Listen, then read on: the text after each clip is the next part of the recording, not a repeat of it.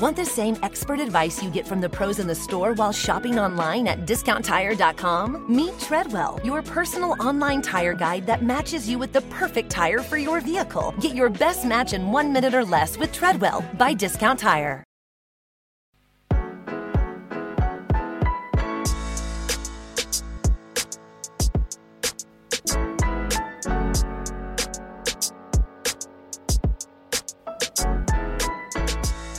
From Crooked Media, this is Unholier Than Thou. I'm your host, Philip Picardi. It's an election year dominated by a global pandemic, sweeping nationwide protests, and, of course, the Veep stakes. Breaking news, Democratic presidential candidate Joe Biden has made his choice. NBC News has confirmed that Biden has picked California Senator Kamala Harris to be his running mate, the first woman of color in history to be chosen for such a position. That means it can be hard for local political hopefuls to get national media attention. But that's not the case for Raphael Warnock, a Georgia U.S. Senate hopeful. Last week, players of the WNBA emerged from their team buses wearing T-shirts with 2 words, Vote Warnock, written across their chests. Images of their demonstration quickly went viral. A political statement tonight from members of the Atlanta Dream against their owner. Dream player Elizabeth Williams tweeted this photograph right here wearing a Vote Warnock shirt. Members of the WNBA entered the fray to make a defiant statement against the incumbent, Senator Kelly Loeffler, who co-owns the team, the Atlanta Dream. Loeffler, a former cryptocurrency executive, has spoken out against the Black Lives Matter movement. The majority of the WNBA's players, it should be said, are black women. Warnock now finds himself at the center of national news and sports headlines. While his progressive politics are not atypical of many of his fellow Democratic challengers, what is different is his approach. Warnock is the pastor of Ebenezer Baptist Church in Atlanta, Georgia, the church where Dr. Martin Luther King Jr. was once co-pastor. Last week, he officiated the funeral of the civil rights legend John Lewis. He became a living, walking sermon about truth-telling and justice-making in the earth. He loved America until America learned how to love him back. We celebrate John Lewis. While most Americans are familiar with the religious right, Reverend Warnock hopes to show us what happens when politics meets a new kind of faith, the religious left.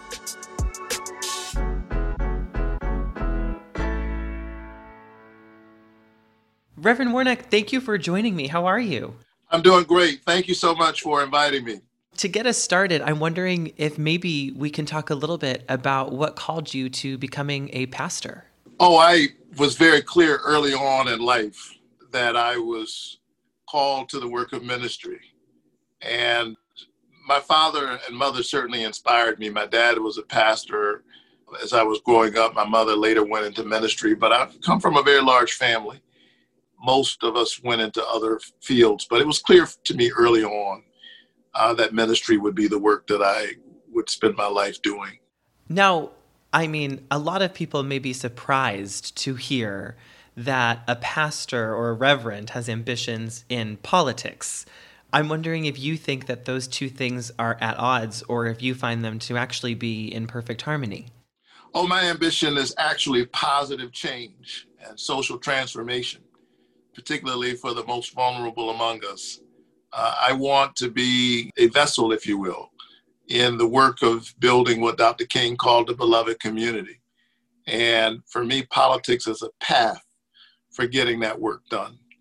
And I think we've seen the consequence in our democracy, quite frankly, of people who are more ambitious about politics and power than they are about the work of social change. We have too many elected officials who are so focused on the next election that they're not thinking nearly enough about the next generation. And often the excuse is, well, you got to get elected to do the work. That's true.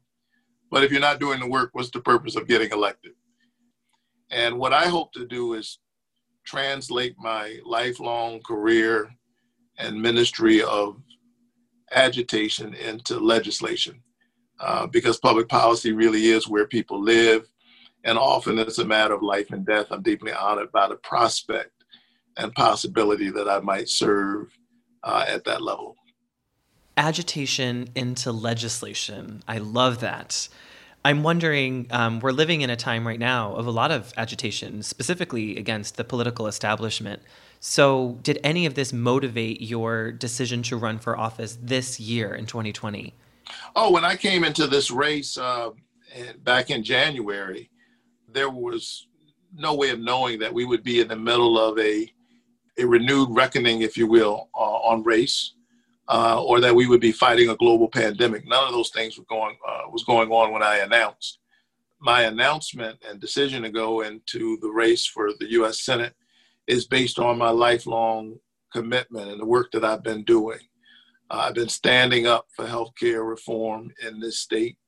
In fact, I got arrested in the governor's office staging a sit-in because I was so deeply offended morally by the fact that we were leaving 400,000 people in the Medicaid gap when all we had to do was say to the federal government, yes, we would like the money that we're already paying in our taxes. And so it's really my career of standing up for the things that I think matter that has led me to this work.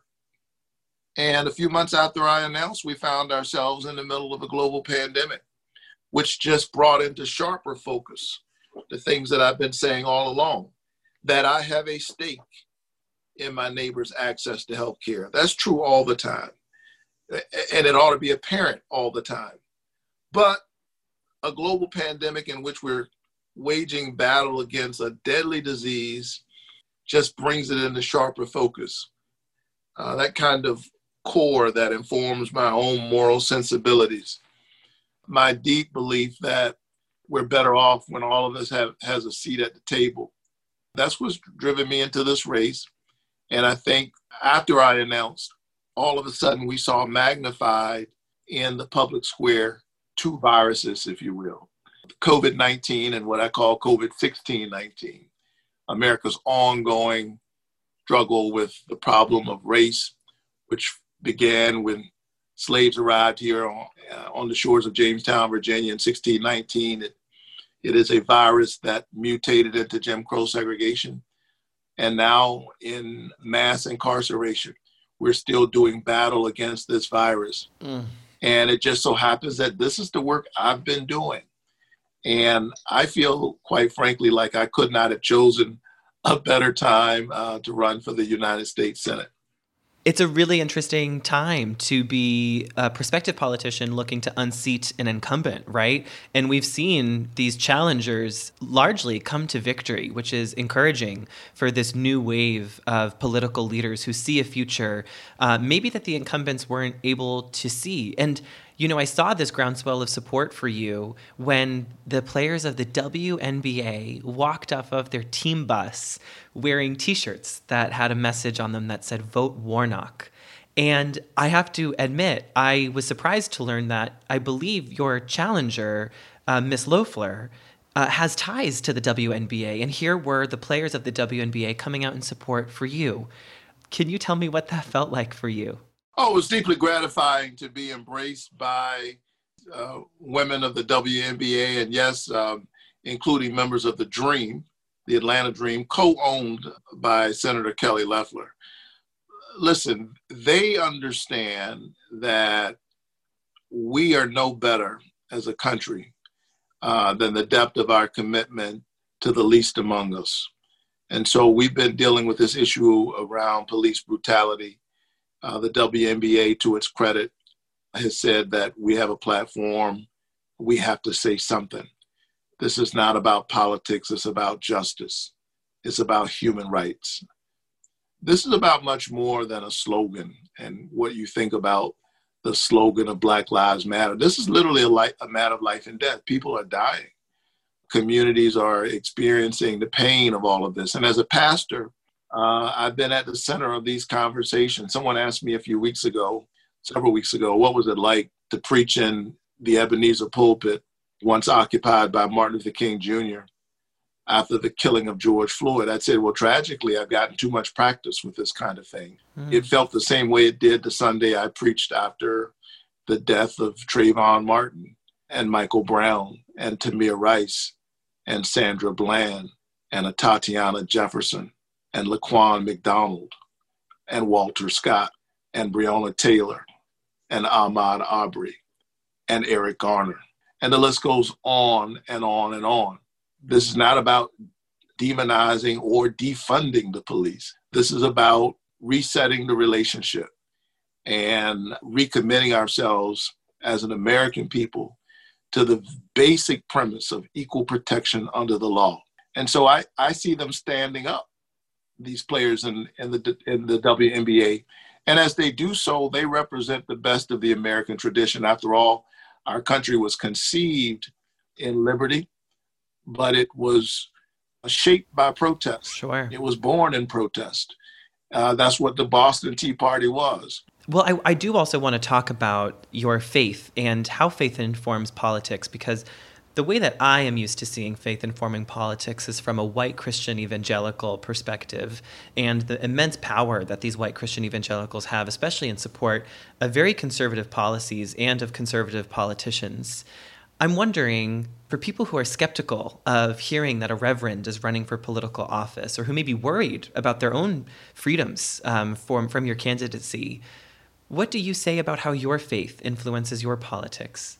Well, as a pastor, I'm deeply concerned that too often faith in general and Christian faith in particular, in this moment in American history, has gotten a bad name on the right and on the left. I come from a faith tradition in which the church, and when I say the church, I mean the church tradition that Ebenezer is a part of. I come from a church tradition that was literally born fighting for freedom, centering the importance of human dignity. And it is the faith of slaves who, after the official church meeting was over, had their own alternative meeting, if you will, late in the night hours in the brush arbors of Alabama and Georgia and Mississippi. Martin Luther King Jr., one of the most definitive voices of the 20th century, was shaped by that tradition. He didn't come out of nowhere. He's a product of that tradition. So was John Lewis. And he took that faith with him across that bridge in Selma and was able to face death with courage because it was his faith that anchored him. And so I know personally the power of an authentic faith that is clear about its own identity and yet is open enough to embrace people who come from other perspectives. Maybe they don't pray in a church, but they pray in a synagogue or a temple, or maybe they just gather around kitchen tables across our country.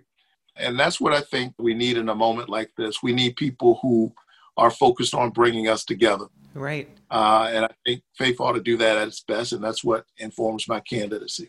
Yeah, it's interesting to hear you talk about liberation theology and how that's so informed the activism we're seeing even on our streets today, which is so crucial. But I do know that there would be even progressive people of faith who wonder about the protection of things like reproductive justice, right, or LGBTQ equality, and even how that may fit into a religious and openly and proudly religious person in office on the left. What do you say to those people who may have those concerns about your candidacy? Yeah, I would say that I really do believe in the promise of this wonderful experiment that we have called America. We are a diverse, democratic republic that recognizes that I'm only protected in my freedoms when I reach out to make sure that other people's freedoms are protected. And so I'm not running to be pastor. I'm already a pastor. I'm running to be the senator from Georgia. And you can't do that job unless you really believe in equal protection under the law, which I do, which is why I challenged my own congregation. And I said in very clear terms, the week after there was a positive decision that came out from the Supreme Court in 2013 regarding LGBTQ plus rights and marriage equality, that same week, as I recall, the Supreme Court struck down Section 4 of the Voting Rights Act. And what I said to a gathered group of Black Christians in my own congregation that Sunday morning is that you cannot be unhappy about the gutting of Section 4 of the Voting Rights Act and unhappy about rights being extended to our LGBTQ sisters and brothers. Either you believe in equal protection under the law or you do not. Sure. I believe in equal protection under the law. And that's what was at stake in both of those decisions. One went the right way and the other went the wrong way. And I assure you that as a United States Senator, you will find in me a full-throated advocate to equal protection under the law, which is why not only do I believe in marriage equality, I think we ought to pass the Equality Act. People should not experience discrimination in their ability to get a job, hold a job, get credit based on sexual orientation or gender identity. And I will defend it, not out of some sense of half-hearted obligation, but because I believe in it. Understood. And same thing on reproductive justice. I have a long record of standing up on these issues. And I think there's some power in having a pastor. Sure is. Who has a kind of progressive lens standing up on these issues. Absolutely. Want the same expert advice you get from the pros in the store while shopping online at DiscountTire.com? Meet Treadwell, your personal online tire guide that matches you with the perfect tire for your vehicle. Get your best match in 1 minute or less with Treadwell by Discount Tire. And do you feel like your faith is at odds at all with advocating for reproductive justice and women's access to care? No, I think reproductive health care and reproductive justice is a part of my overall commitment to healthcare, which I view as a human right. But there are other opportunities where we could work together that we don't embrace because we've been pushed into these silos.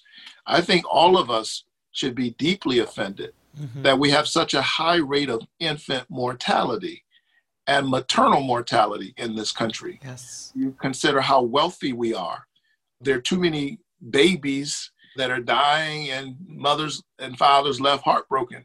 And there are too many mothers who are dying trying to give birth to children. Right.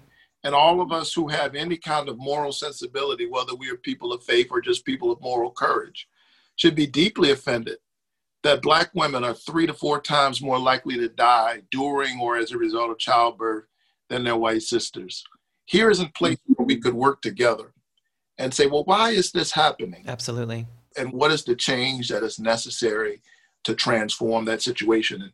And that's the work that I'm committed to doing as a U.S. Senator.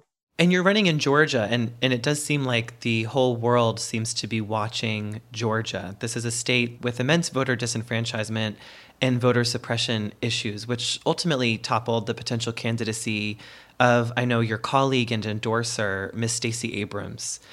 Do you see this affecting your campaign in the upcoming election? And what are you doing to make sure that as many Georgians can vote as possible come November?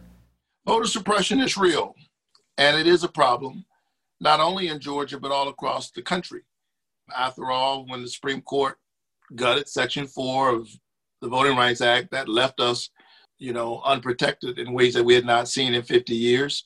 All of these terrible acts of racial voter suppression, racial gerrymandering, partisan gerrymandering, voter purges, voter ID as a way of getting rid of, suppressing certain parts of the electorate. All of that is real. And yet, Stacey Abrams in 2018 came within 55,000 votes of winning while running against an opponent who was the umpire for the race and clearly had his thumb on the scale. Since then, we registered 750,000 new voters in this state, 49% of which are people of color, 45% people under 30. We have the coalition that we need to win. Right. And if we do not prevail come November or come January, if we go into runoff, know that we lose by the margin of our indifference and disengagement. And in a moment like this, in which all of us can see that elections are hugely consequential, in fact, a matter of life and death, as we're watching the sad and terrible way in which this pandemic is being handled. If we don't vote now, when will we vote? I know we are nearing the end of our time together, so I wanted to talk quickly about your recent remarks at the funeral of your friend, Congressman John Lewis. And I want to offer my condolences for your loss, for our country's loss. At the funeral, you said, quote, "In a moment when there is so much political cynicism and narcissism that masquerades as patriotism, here lies a true American patriot who risked his life and limb for the hope and the promise of democracy." Many on the right were quick to condemn the speeches at the funeral of Congressman Lewis as being, quote, too political. I wonder what you made of those condemnations. Wow, we talked about civil rights at the funeral of a civil rights leader. Surprise, surprise, surprise. I mean, what else would you be talking about? I'm not sure. And I heard somebody say, well, he was a nonviolent fighter. That's true. But what was he fighting for? He was fighting for civil rights and human rights. And there's a kind of sad irony and hypocrisy in those kinds of remarks, because the truth is they all love John Lewis now that he's gone. And I know that may sound a bit harsh, but we've seen this play out in the same way in which everybody loves Martin Luther King Jr. now that he's gone. They love Martin and they love John Lewis, while at the same time doing everything in their might to undermine their legacy and the work that they've been trying to do.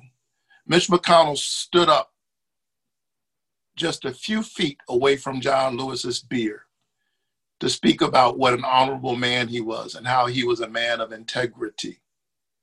Meanwhile, Mitch McConnell knows that the Voting Rights Act, which the Supreme Court gutted and asked the Congress to fix, and which now bears John Lewis's name, is not sitting lost in a dungeon somewhere, is sitting on his desk.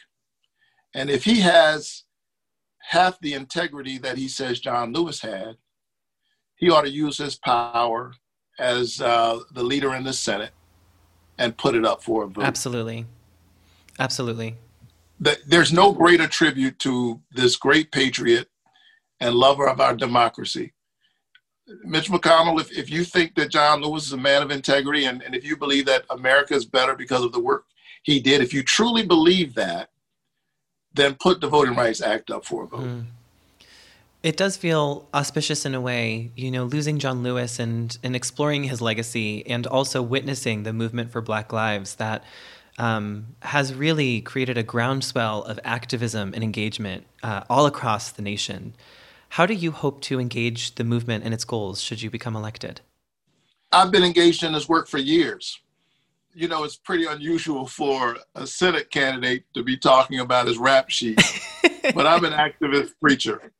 I've been arrested standing up for health care, but the first time I got arrested, I was a seminary student in New York City, and a young African immigrant named Amadou Diallo was shot and killed by the New York Police Department.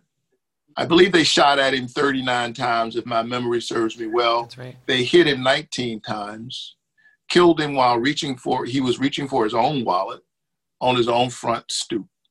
He was a student, he was promising, he was a human being.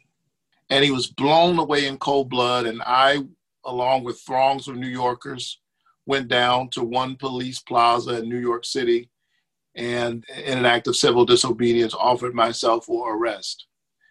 And that was 1999. And now I'm a 51-year-old pastor of America's Freedom Church, the Church of Martin Luther King Jr. And I'm seeing a whole generation of young people who don't even remember that. They don't remember Amadou Diallo. If they were alive in 1999, they were really young. Mm-hmm. And they're fighting the same fight.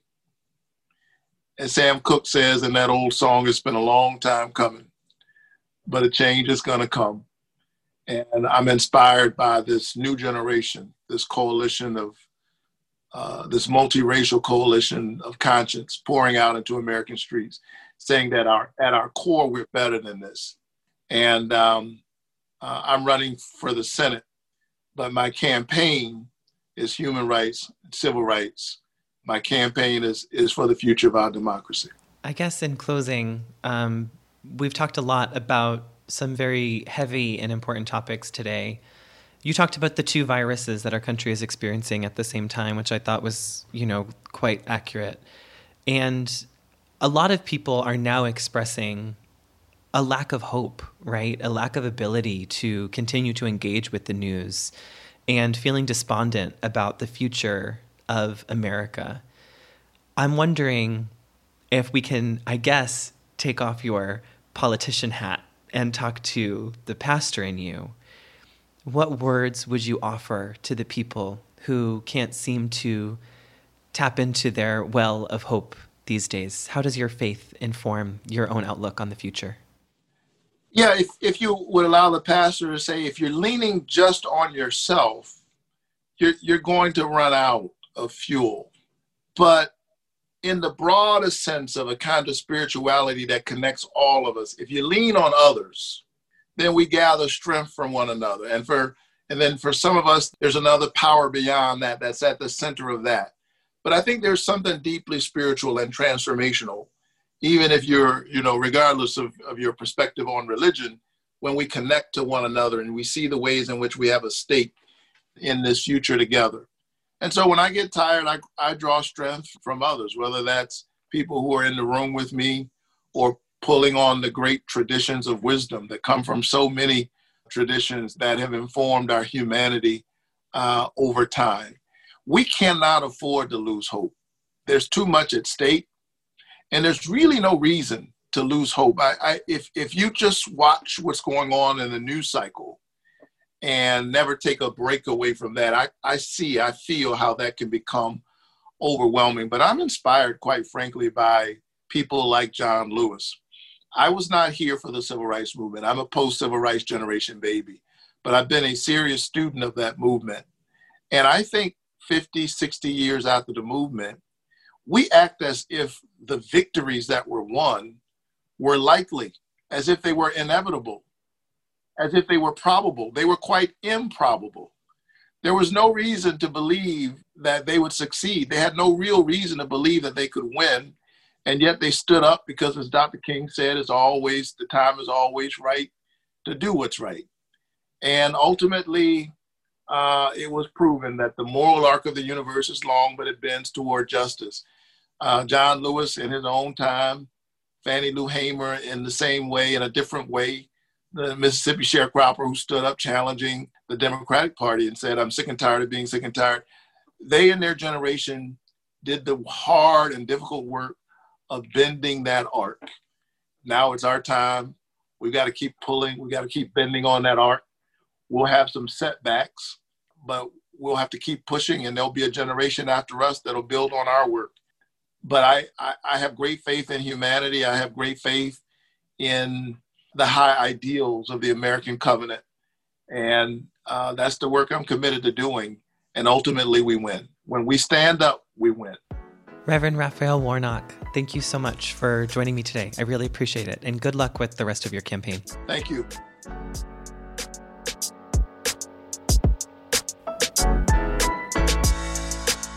I know there have been many listeners of this podcast, many of you progressive Christians, who have been wanting to hear about the kind of Christianity that has come to shape your lives and inspired your commitment to social change.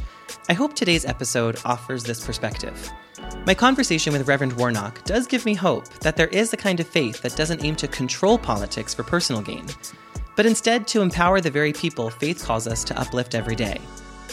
I personally am on the fence about the role that religion should play in American politics. All I can really hope for is that politicians across the board, regardless of their denomination, are using their moral compasses to ethically guide laws that help to achieve a more equitable society. It's hard not to be skeptical when we've seen the damaging role religion has played in American politics for too long. But maybe, as Reverend Warnock is trying to do, faith can be wielded not as a dogmatic power grab, and more as a guide to divest power and help others. And speaking of, we need to fight back against voter disenfranchisement and gerrymandering in Georgia and all around our country. To learn more about how you can donate and get involved to help this fight, visit fairfight.com. For all other actions regarding the November election, including a state-by-state guide, visit votesaveamerica.com.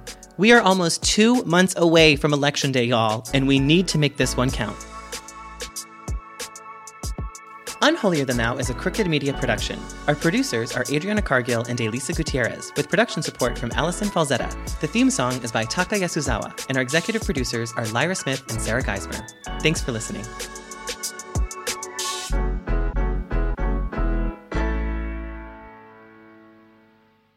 Want the same expert advice you get from the pros in the store while shopping online at DiscountTire.com? Meet Treadwell, your personal online tire guide that matches you with the perfect tire for your vehicle. Get your best match in 1 minute or less with Treadwell by Discount Tire.